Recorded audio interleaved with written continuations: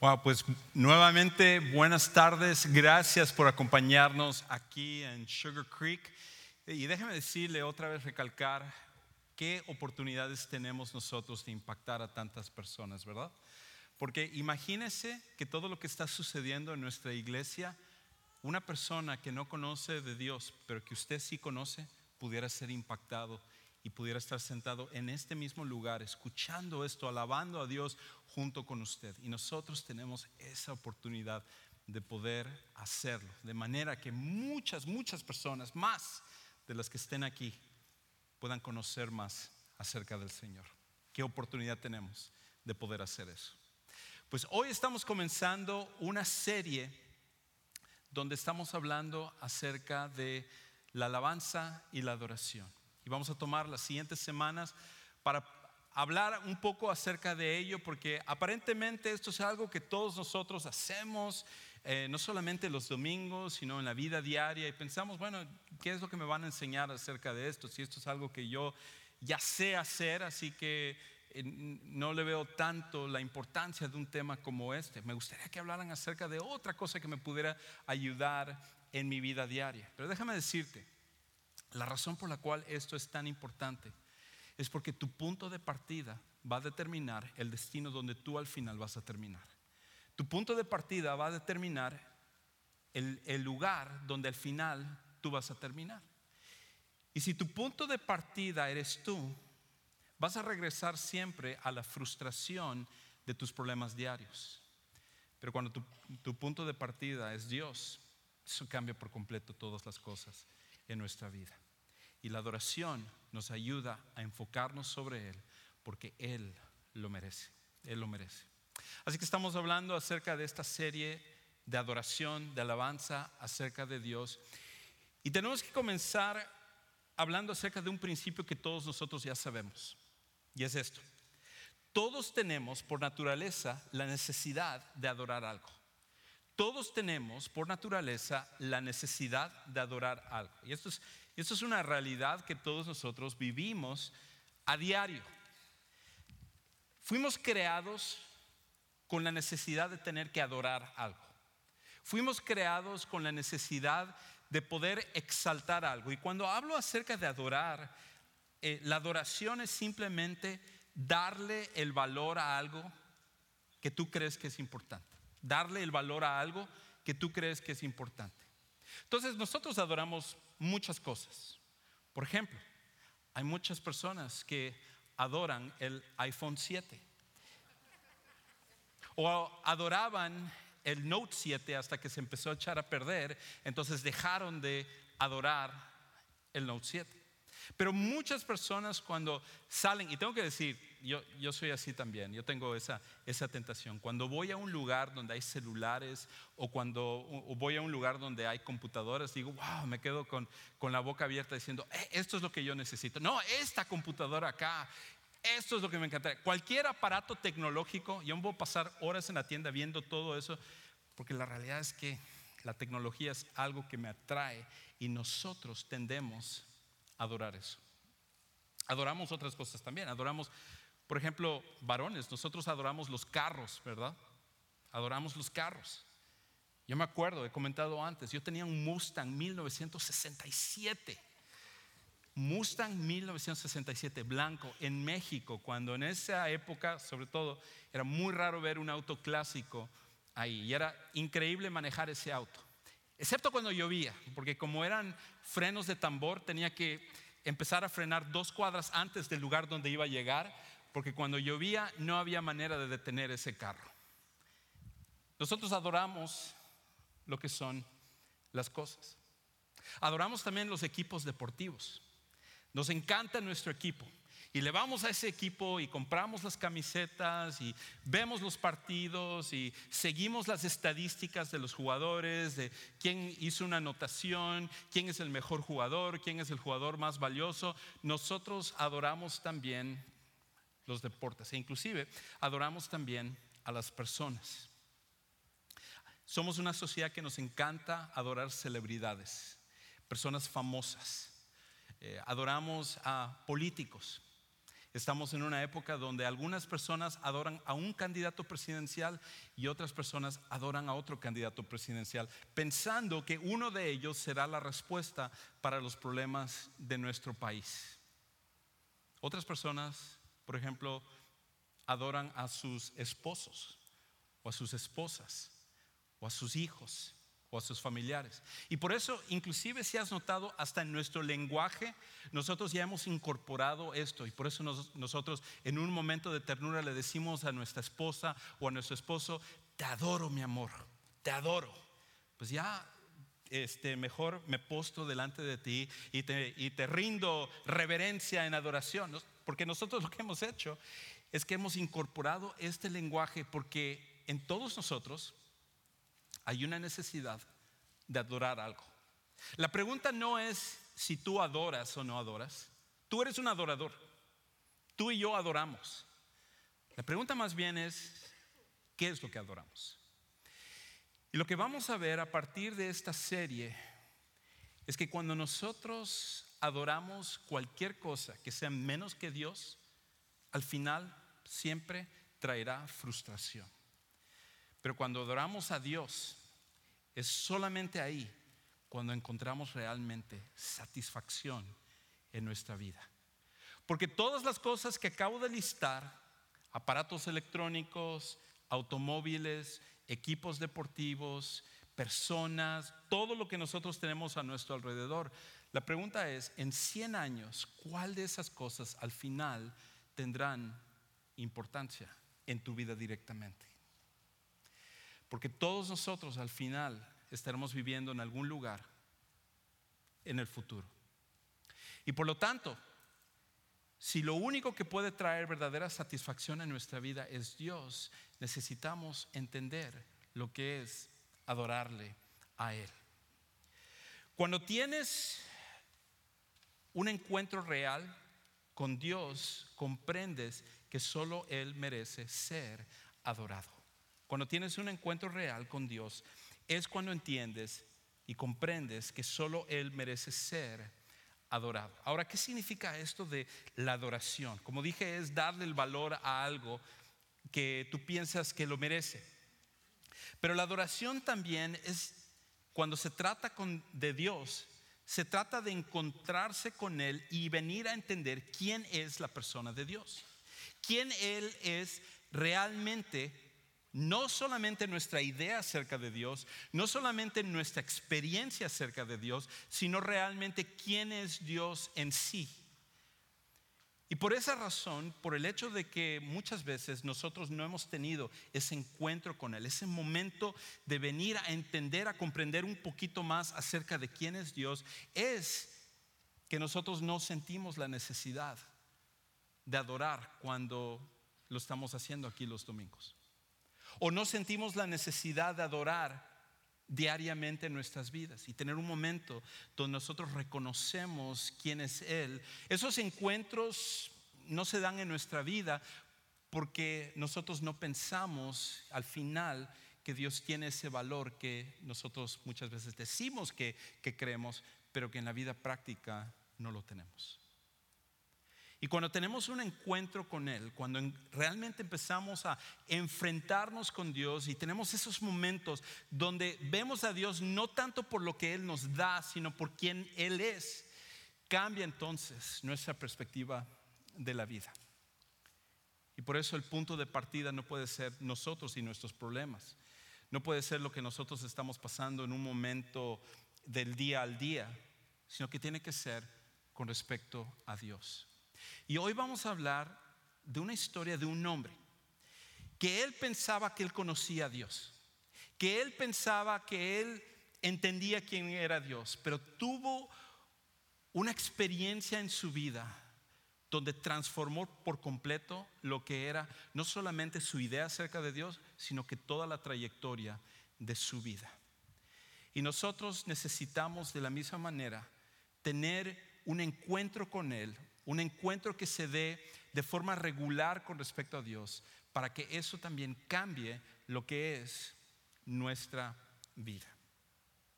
Así que yo te invito a que busques ahí en Isaías capítulo 6, Si lo tienes, Isaías capítulo 6, uno de los pasajes más famosos de lo que es el libro de Isaías. Y mientras ahí tú lo estás buscando, vamos a estar viendo versículos 1 al 8. Déjame simplemente darte un poquito de contexto con respecto a lo que estaremos hablando. Y esto es que Isaías era un profeta que había sido llamado por Dios para poder servirle a él. Y él vivió en una época muy interesante, porque la época en la cual vivía Isaías, él era parte de un tiempo en el cual el pueblo de Israel se había dividido. En el norte se llamaban Israel y en la parte del sur se llamaban Judá. Y este reino dividido que había causado tantos problemas y que era en realidad el resultado de la desobediencia a Dios, Dios levanta a este profeta Isaías para ir y hablarle al pueblo de Dios acerca de su voluntad. Isaías lo empieza a hacer. Él es un hombre fiel, él es un hombre de una alta moralidad, él es un hombre muy bueno en la sociedad donde él vive, y él tenía este tiempo en el cual él iba a adorar a Dios. Y aparentemente en este pasaje Isaías estaba en el templo adorando a Dios, enfocándose sobre él, teniendo ese momento en el cual él quería simplemente estar enfocado sobre Dios. Pero algo sucede que él no se esperaba.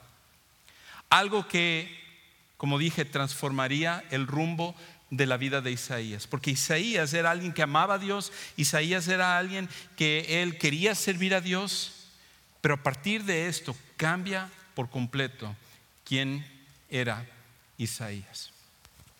Y lo que sucede es que Isaías, cuando él se encuentra en el templo, de repente viene esta visión donde él puede ver ya no solamente el templo, que el templo era majestuoso, de hecho era uno de los edificios humanos construidos por seres humanos más grandes de la época de Isaías, un lugar majestuoso. Y él está ahí, él está pensando acerca de Dios, cuando de repente él tiene una visión acerca de ver el trono de Dios.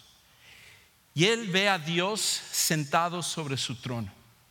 Y cuando empieza a verlo, él, como nos va a relatar el pasaje en un momento, tiene una experiencia que transforma por completo su forma de ver a Dios. Escucha lo que dice versículo 1.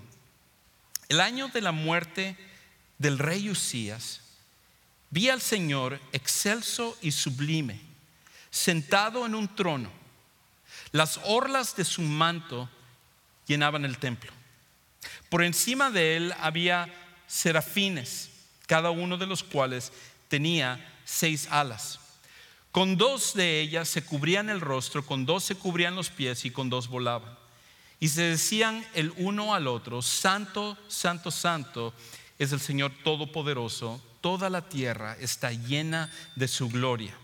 Al sonido de sus voces se estremecieron los umbrales de las puertas y el templo se llenó de humo. Imagínate que tú estás adorando un domingo en Sugar Creek y estás enfocándote sobre Dios, cuando de repente todo esto desaparece y tú estás ahí parado enfrente del trono de Dios. ¿Cómo te sentirías? Puedo decirte cómo yo me sentiría. Yo me sentiría con mucho temor y terror. Porque cuando nosotros vemos a Dios como Él es, con toda su gloria, eso es algo más allá de lo que nosotros podemos comprender. Y de hecho Isaías empieza a describirnos un poquito lo que es esta experiencia. Él habla que cuando él ve a Dios, ve su trono no solamente como el de un rey humano que estaba ahí en un lugar, sino que lo ve alto, apartado, sublime, por encima de todas las cosas que estaban en el cielo. Y en este lugar estaba ahí sentado Dios, gobernando sobre todo lo que estaba sucediendo en el mundo. Y eso era una imagen quizás un poquito diferente a lo que Isaías pensaba. Porque como vamos a ver en un momento, estaban sucediendo ciertas cosas políticas en su época, donde hasta cierto punto a lo mejor Isaías estaba dudando si realmente Dios está en control del mundo. Y a lo mejor tú en este momento te sientes de esta manera también. Tú te sientes como que el ver a Dios en su trono, algo, eso es magnífico y todo, pero ¿qué sucede con tu vida? Donde ahorita las cosas no han estado como debe de estar. Y donde tú estás pensando acerca de todo lo que estás pasando y cómo es que estas cosas se están dando y Dios todavía te ama y Dios está en control de las cosas. Esta experiencia para Isaías comprobó que Dios está en control de todo lo que está sucediendo. Y no solamente está en control, sino que Él es completamente santo, apartado de todo lo malo. Inclusive es interesante que cuando habla de que estos serafines, que la Biblia habla que la palabra serafín viene de un ser que está encendido, un ser que está en fuego. Yo podría decir probablemente un ser nuclear, con un poder nuclear, que uno de ellos sería suficiente para destruir el mundo. Y aquí están estos seres. De hecho no sabemos cuántos hay ahí en el trono de Dios, pero estos seres están ahí adorando a Dios. Juan luego nos dice en Apocalipsis capítulo 5 que no solamente habían unos pocos, sino que él dice millares de millares y millones de millones de estos seres están alrededor del trono de Dios. Y aquí está Isaías viéndoles a ellos, estos seres imponentes, estos serafines imponentes, con alas que se están tapando sus rostros, tapando sus pies, porque para ellos no pueden concebir la grandeza de Dios, la gloria de Dios, y ellos están ahí adorándole a Él y están diciendo santo, santo, santo es el nombre de Dios. Ahora, en nuestra época, cuando nosotros queremos enfatizar algo, por ejemplo, cuando nosotros le decimos a nuestros hijos algo importante, la manera como nosotros lo hacemos es simplemente le decimos: escúchame, hijo, porque te voy a decir algo importante. Pero en el tiempo de los judíos, la manera como ellos mostraban que se iba a decir algo importante es la repetición. Y por eso, si tú lees un poquito acerca de lo que Jesús decía, Jesús normalmente decía: de cierto te digo. En otras palabras, escucha lo que voy a decir, porque lo que voy a decir en este momento es muy importante y tú necesitas poner atención. Cuando hay repetición, significa que algo importante se está diciendo, que se está magnificando algo. Y en este caso no encontramos en ninguna otra parte de la Biblia que una frase se repita 3 veces, excepto con esto, de la santidad de Dios. Cuando se habla acerca de que Dios es santo, decir que Dios es santo una sola vez no captura lo que es la santidad de Dios. De hecho, si decimos que Dios es santo, santo, entendemos que su santidad es grande, pero decirlo 2 veces tampoco lo captura. Tenemos que decir algo como que Dios es santo, santo, santo, para empezar a entender que quien Dios es trasciende lo que nosotros pensamos acerca de Él. Estaba pensando cuando estaba preparando este mensaje, mientras estaba tecleando, de repente una hormiga se me subió a mi mano, ¿okay? Y quién sabe cómo llegó ahí. A lo mejor era la pizza que estaba comiendo en ese momento, quién sabe qué. Pero había una hormiga que se subió a mi mano, y mientras lo veía, agarré a la hormiga y fui y le puse a un lado. Y empecé a pensar un poquito acerca de esa hormiga. La hormiga realmente podría entender lo que yo estaba haciendo en ese momento. Teclear un mensaje, meditar acerca de Dios, tener una mente como la que nosotros tenemos como seres humanos, en la cual tenemos la capacidad de poder construir un edificio como este. ¿La hormiga podría entender eso? O a lo mejor que la hormiga pudiera entender el hecho de que nosotros podemos comprender lo que está en el espacio, que podemos construir cohetes que nos llevan a la luna o satélites que van a planetas distantes. ¿Puede la hormiga comprender cualquiera de esas cosas? Siquiera lo que significa como un ser humano caminar, mientras que este ser de 3 milímetros a comparación de un ser humano es muy, muy pequeño. ¿Puede la hormiga comprender algo de eso? Y obviamente la respuesta es que no.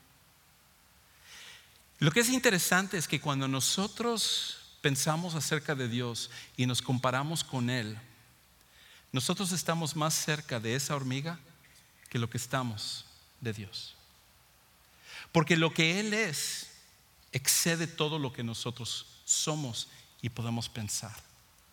Cuando nosotros pensamos acerca de Dios, no somos la hormiga a comparación de un ser humano. Somos quizás una de las moléculas que conforma a la hormiga en comparación de Dios. Porque nuestra capacidad humana no puede capturar la grandeza de Dios. Y aquí están estos seres imponentes, estos seres increíbles, que si uno de ellos apareciera aquí, todos saldríamos corriendo, como son los serafines. Y sin embargo, aquí están ellos diciendo: santo, santo, santo es el nombre de Dios. En otras palabras, su santidad trasciende todo lo que nosotros somos. Hasta nosotros como seres que somos tan poderosos, cuando nos comparamos con Dios, que es infinito, nosotros no podemos entonces comprender la grandeza de Él. Y aquí está Isaías delante de Él, teniendo este encuentro con Dios. Por esa razón, cuando nosotros adoramos cualquier otra cosa que no sea Dios, lo que estamos haciendo es que estamos rebajando lo que es nuestra perspectiva de la adoración. Por eso cuando tú adoras un objeto, o adoras a una persona, o adoras cualquier cosa que tú tienes en tu posesión, en vez de Dios, entonces lo que estás haciendo es minimizar la adoración. Porque al final, el único que merece ser adorado es Dios. El único que merece tu adoración es Dios. Y sospecho que el problema por el cual la mayoría de nosotros no procuramos adorarle más es porque no hemos tenido ese encuentro con Él, donde empezamos a entender la grandeza de quién es Dios. Ahora, hay otra razón por la cual tú y yo necesitamos adorar a Dios. Y la otra razón es porque cuando adoramos a Dios, eso pone todo en la perspectiva correcta. La adoración a Dios pone todo en la perspectiva correcta. Interesante de que cuando Isaías comienza este pasaje, menciona esto: en el año de la muerte del rey Usías. Y es fácil saltarnos eso y pensar simplemente Isaías lo menciona como un detalle más. Pero eso era un detalle súper importante, porque en la época en la cual vivía Isaías, uno de los mejores reyes que había vivido era Usías. Usías había sido uno de los pocos reyes que procuraban hacer la voluntad de Dios. Era un super líder. Era una persona que había llevado a la nación de Judá a la prosperidad. Los había llevado para que la nación pudiera estar mejor. Los había llevado para que las personas pudieran tener un mejor nivel de vida. Pero con el tiempo, lo que empezó a pasar en Usías es que él empezó a apartarse de Dios. Y para el final de su vida, inclusive Dios tiene que castigar a Usías por el hecho de que él empezó a ser desobediente a Dios. Y cuando murió Usías, era un impacto fuerte para Isaías, porque él pensaba: ¿qué vamos a hacer ahora? Ahora que murió Usías, ¿qué vamos a hacer ahora? ¿Quién nos va a liderar a nosotros? ¿Quién va a ser la persona que nos va a guiar y nos va a llevar adelante ahora que ya no está Usías? Y eso me recuerda un poco a lo que nosotros estamos en este momento, en donde esta semana estamos votando con respecto a quién va a ser el líder de los Estados Unidos y también del mundo. Y unas personas dicen: esta es la persona que tiene que ser. Otras personas dicen: no, esta es la persona que tiene que ser. Y al final, lo que Isaías vio es que independientemente de quién está humanamente al frente, lo que nosotros debemos de descansar es en saber que Dios está sentado en su trono y Él está en control de todas las cosas. Una persona humana, gobernante, no puede cambiar el destino humano, pero un Dios que está en los cielos, que gobierna en todas las cosas, sí puede llevar una nación hacia el rumbo correcto. Y si Dios puede hacer eso con respecto a la nación, lo puede hacer con respecto a tu vida. Donde quiera que tú estés, al ver a Dios y confiar en Él, Él es la persona que merece tu adoración, porque Él está en control de todas las cosas. Por eso la adoración es tan importante, porque cuando tú adoras a Dios, ya no te fijas tanto en el problema, ya no te fijas en la situación, ya no tratas de buscar una solución en otros métodos humanos, sino que te das cuenta que es Dios la única solución y empiezas a confiar en Él. Ahora, otra cosa que es importante con respecto a esto es que nuestra transformación como seres humanos, nuestro cambio de vida, está íntimamente atado a nuestra adoración a Dios. Nuestra transformación está íntimamente atado a nuestra adoración a Dios. En otras palabras, si en tu vida no está habiendo un cambio real y genuino, si en tu vida tú sientes que las cosas muchas veces siguen por el mismo rumbo y tú tambaleas con las mismas cosas y tu vida no parece progresar, ir para adelante, no hay crecimiento, no hay madurez, las cosas realmente no están progresando como deben de ser, la razón por la cual se da esto es porque hay una falta de adoración en nuestra vida, en la vida de los seres humanos, porque la adoración es el punto de comienzo para que todas las demás cosas puedan cambiar en una persona. Muchas veces nosotros pensamos que nosotros necesitamos trabajar en muchas diferentes áreas para que nuestra vida pueda cambiar, pero la realidad es esta: cuando tú adoras a Dios, te enfocas sobre quién es Él, te enfocas sobre la persona de Dios, y cuando tú entiendes quién es Dios, todo lo demás empieza a cambiar. Todo lo demás empieza a ser transformado. Y eso es lo que sucedió con Isaías. Escucha lo que él continúa diciendo, versículo 5.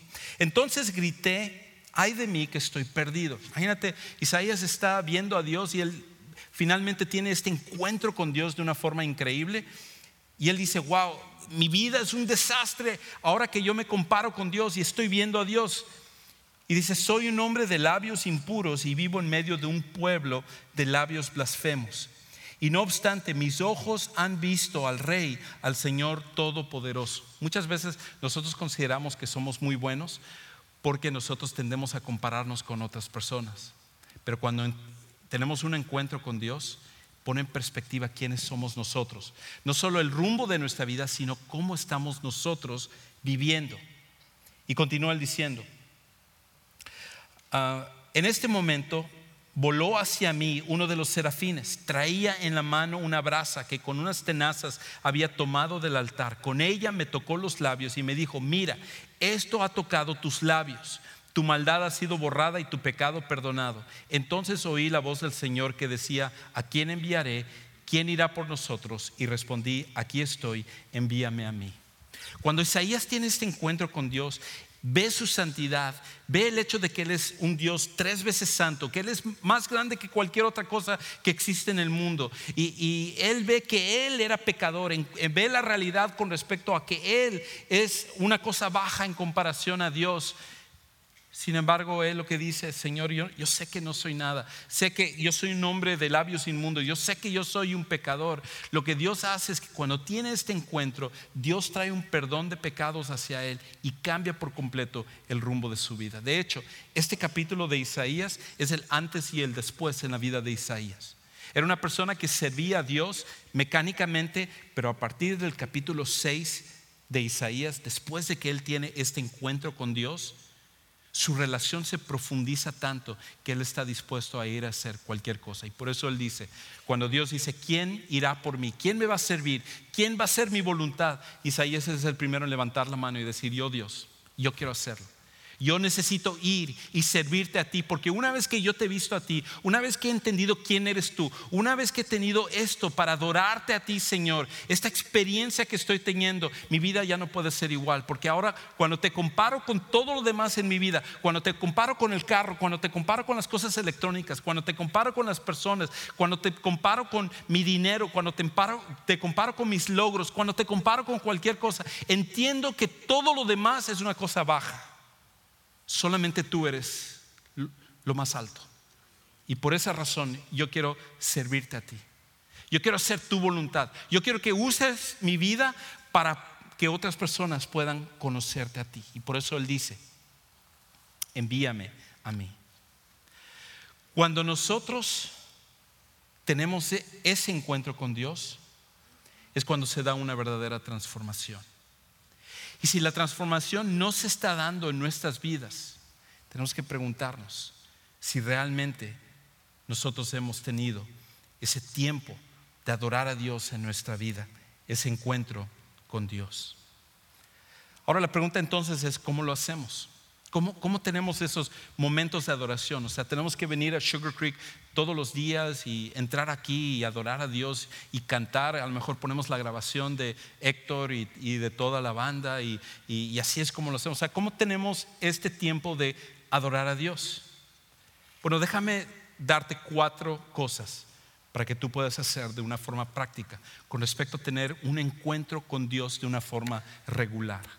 La primera es esta: no permitas que tus circunstancias o emociones rijan cuando adoras a Dios. No permitas que tus emociones o tus circunstancias rijan cuando adoras a Dios, porque el problema es esto. Y esto pasa no solamente los domingos, pasa en nuestra vida diaria. A veces tú vienes cargado con problemas. A lo mejor viniste acá y te estabas peleando con tu esposa, te estabas peleando con tu esposo en el carro. Esta mañana tratar de levantar a tus hijos porque tuviste esa hora extra fue un desastre. Y cuando llegas acá, llegas ya predispuesto, y cualquier cosa que se canta, cualquier cosa que se dice, tú ya no lo escuchas porque estás tus emociones en otro lado, furioso por algo que sucedió. O a lo mejor vienes tan cargado con un problema que cuando llegas acá dices: no, yo lo que necesito es ayuda. Esto no lo puedo escuchar. Adorar a Dios, no, eso no es donde está mi mente. Mi mente está en mi problema. Mi mente es en cómo voy a resolver esta situación que yo estoy pasando. Y en la vida del día al día no tenemos este tiempo, porque lo mismo: estoy demasiado ocupado, tengo que encargarme de esto, tengo este problema que está pasando, tengo esta situación que tengo que atender.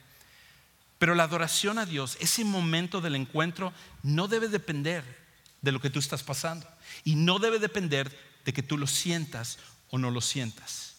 Cuando Isaías se encontró con Dios, no había duda en su mente que él tenía que responder adorando y reconociendo a Dios. Ahora, una segunda cosa que tiene que suceder es que necesitamos ser intencionales en apartar un tiempo diario en donde nos enfoquemos en adorar a Dios. Aparta un tiempo diario en donde te enfoques en adorarlo. Porque el problema es esto: que si nosotros no somos intencionales en apartar un tiempo, en realmente enfocarnos sobre Dios, eso no va a suceder por casualidad. Eso no va a suceder por accidente. No es como que en nuestra agenda del día al día se da este tiempo de una forma normal. No, nosotros necesitamos ser disciplinados en tener un tiempo y en el cual nosotros nos apartemos de todo lo demás y digamos esto: Señor, yo quiero adorarte en este momento. Yo quiero reconocer quién eres tú. Quiero reconocer tu grandeza.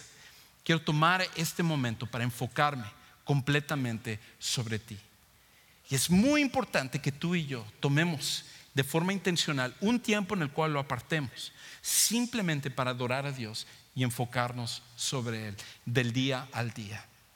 De hecho, lo que hacemos aquí los domingos a las 12:35 es un reflejo de lo que nosotros hacemos en ese tiempo personal.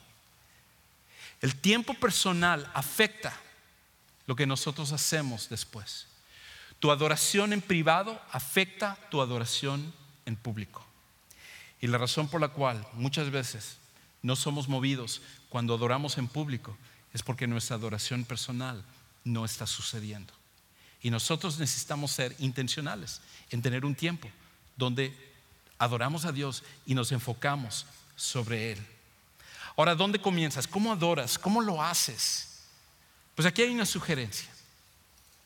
Usa los salmos como un punto de partida para tu adoración. Usa los salmos como un punto de partida para tu adoración. En otras palabras, tienes 150 salmos en la Biblia que fueron escritos como cantos de adoración a Dios.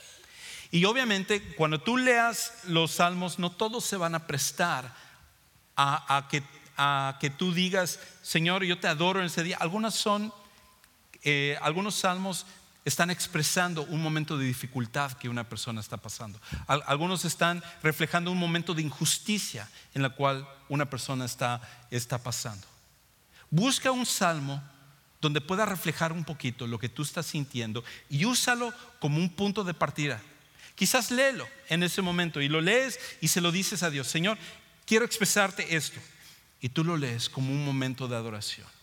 Es una base donde tú puedes comenzar a empezar a cultivar ese hábito, esa disciplina de adorar a Dios.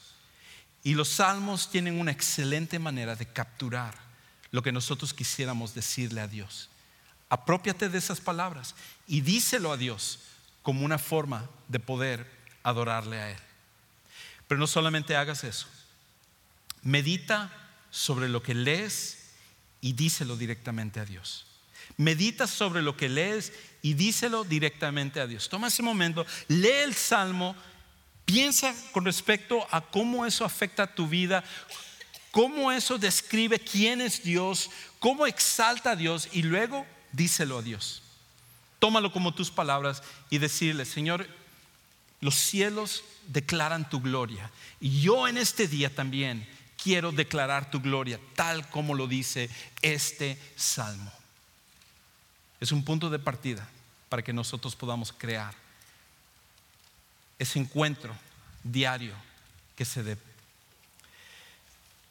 Hasta que eso no suceda, nunca va a pasar en nuestra vida las otras áreas donde necesitamos crecer, las áreas donde necesitamos ser mejores esposos, donde necesitamos ser mejores esposas, mejores papás, mejores trabajadores, personas que podamos empezar a entender el lugar que tienen las cosas en este mundo. Nunca se va a dar eso hasta que nosotros no entendamos primeramente quién es Dios, porque Él al final es el punto de partida y nuestro encuentro con Él cambia por completo todas las demás cosas. ¿Te imaginas cómo sería tu vida si todos los días tomaras un momento para adorar a Dios, para declarar su grandeza, para decir, Señor, yo quiero simplemente reconocerte a ti, lo grande que tú eres, lo hermoso que tú eres, lo increíble que tú eres, lo poderoso que tú eres? Yo quiero tomar unos momentos, no para pedirte nada en este momento, lo haré en un momento, pero quiero tomar unos momentos para adorarte, para simplemente reconocer quién eres. Imagínate comenzar el día de esa manera. ¿Cómo cambiaría tu vida y mi vida? Sería algo increíble. De hecho, ¿por qué no tomamos un momento para hacerlo? ¿Por qué no tomar este momento simplemente para decirle a Dios, Dios, yo quiero tener este encuentro contigo, yo necesito este encuentro contigo, porque yo quiero que tú me cambies, pero sobre todo quiero reconocer quién eres